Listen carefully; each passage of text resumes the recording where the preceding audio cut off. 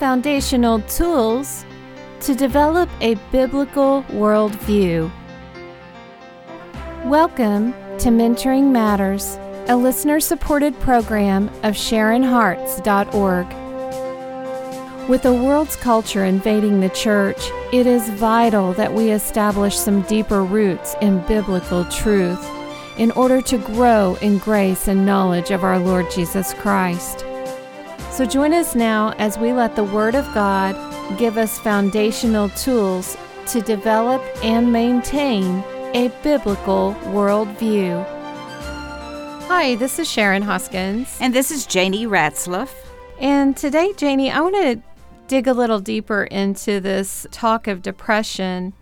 And the Bible reveals a pattern of depression when we respond wrongly to life events that happen to us. It could even be trials and tribulations that we go through. Then we spiral down into this victim mentality. And so, let's look at Psalm 73. Okay. Why don't we go there and just see how the pattern develops? Because you can really see the pattern from just reading through Psalm 73. Asaph, who was the writer of this psalm, was a Levite, and he was also a poet, and he was musical. Okay. So you can think about singing Psalm 73. But he really gets upset because he looks at people around him. And comparison. Yes. He's comparing himself to others. Yes, and he even says in verse 13, he says, I've cleansed my heart in vain because I've been plagued all day long and chastened every morning. He is overwhelmed. He feels But yet the people around him were flourishing and prosperous, didn't see any heartache. And they have set their mouth against heaven and their tongues walk through the earth. In other words, they're looking at everything good that is benefiting them in the temporal, and their eyes bulge with abundance. And they have more than the heart could even wish for. Yeah. And here is the priest saying, but I feel like a victim. I've done things right according to my calling, according to the job you've given me. And finally, he says, when I thought how to understand all of this victimization, I had to change my focus. I had to change my circumstances. I had to change my way of thinking. So right in the middle of this prayer, he shifts gears. So Sharon, where does he go to change his way of thinking and the agony that he's in? Well, it says in verse 17, he says that he went into the sanctuary of God. And then when he got into that sanctuary, which would be like the temple or the dwelling place of God, and then when he meditated on the sanctuary where God would abide, what was his conclusion? Oh, his heart was grieved at seeing the destruction without God. That's right. That would come upon him. Then when he went in, he understood the enemy's end. Yeah. And in today's society, a lot of the hope that is kept alive by the church is that we know how the last story is written. Yeah.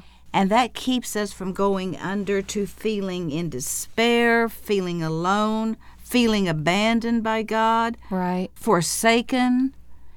And yet, if we don't keep our eyes focused there, then Sharon, loneliness, depression can become as great for us as what someone who doesn't even know God. Right. But for the person who doesn't know God, they may be needing to seek Him to get to know Him, whereas we need to be confessing that we know Him and we're not appropriating everything He has given us. So we need to respond biblically. And when we respond biblically, then we can be a testimony to others on how to respond. That's right. And here's some things that we can consider when we are waiting on the presence of God. When He says, God Almighty, you've set them in slippery slopes. You have cast them down to destruction. And oh, how they are brought to desolation as in a moment. they are utterly consumed with terrors. Now, Sharon, we want that to happen as soon as we read it. As we want an instant particular lunch at a fast food chain, we translate that desire into wanting something instant in God's eternal game plan. Things can happen instantly because He says that they're brought low in a moment. Mm-hmm. But then, Sharon, sometimes it's a process so that we learn endurance. Yes. So that we learn some of the traits that we have been called to. And the reason we get depressed over that is because we are denying what God has said from eternity when He says, I have promised never, no never, no never to leave you.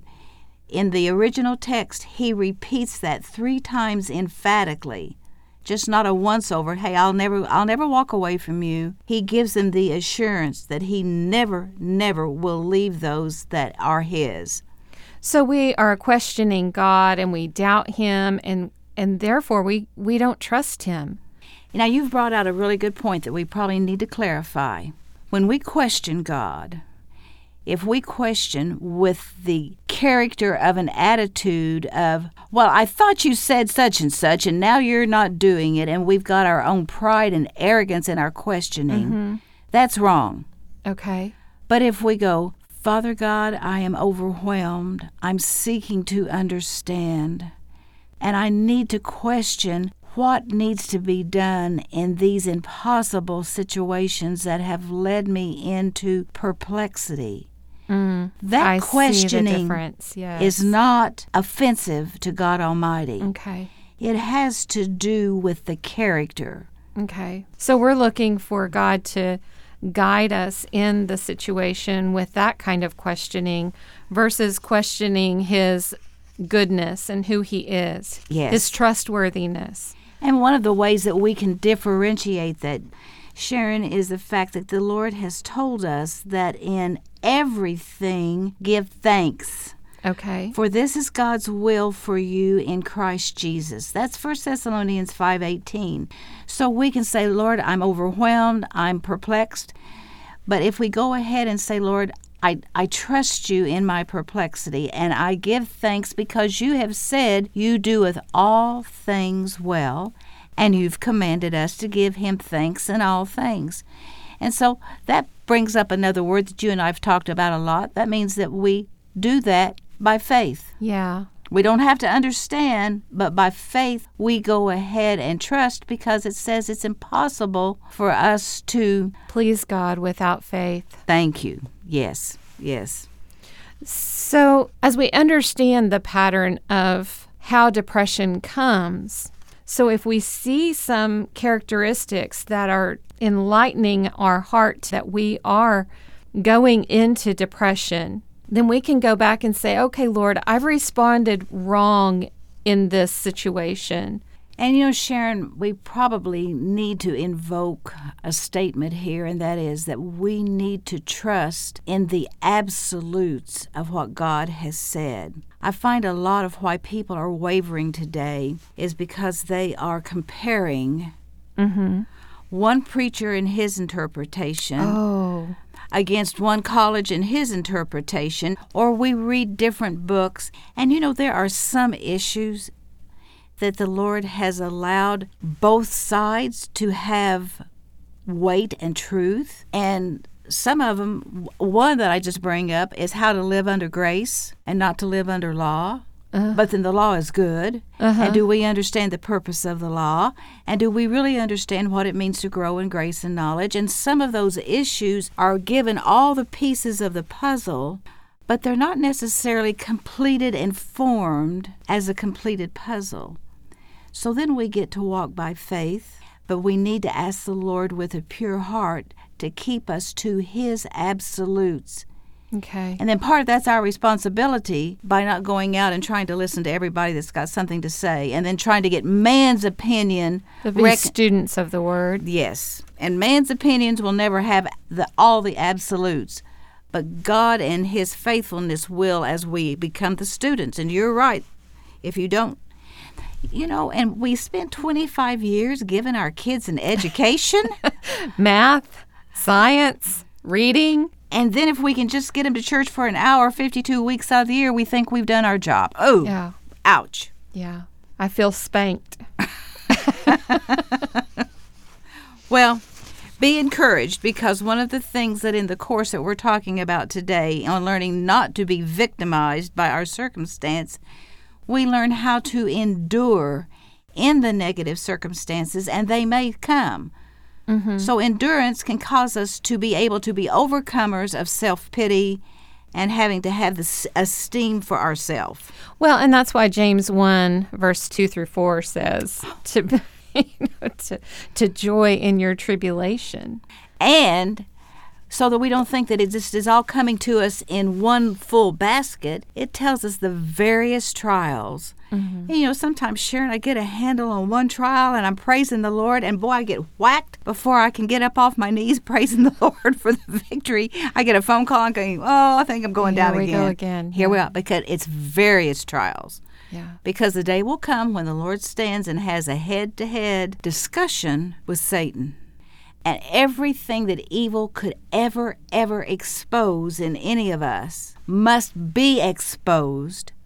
So Satan has no ground to say, well, God, if you had allowed this and this and this, then they would have worshipped me. They would have denied you.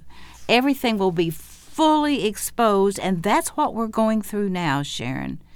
The fully exposure of evil. The greatest perspective of mind change and thought change that has ever helped me in my Christian walk is understanding that things that I go through now is preparing me for all of eternity.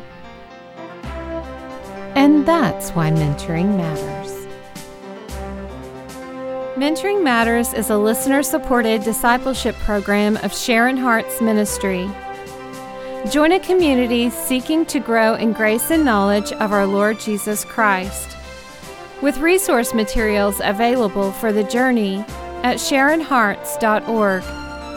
That's SHARIN Hearts.org.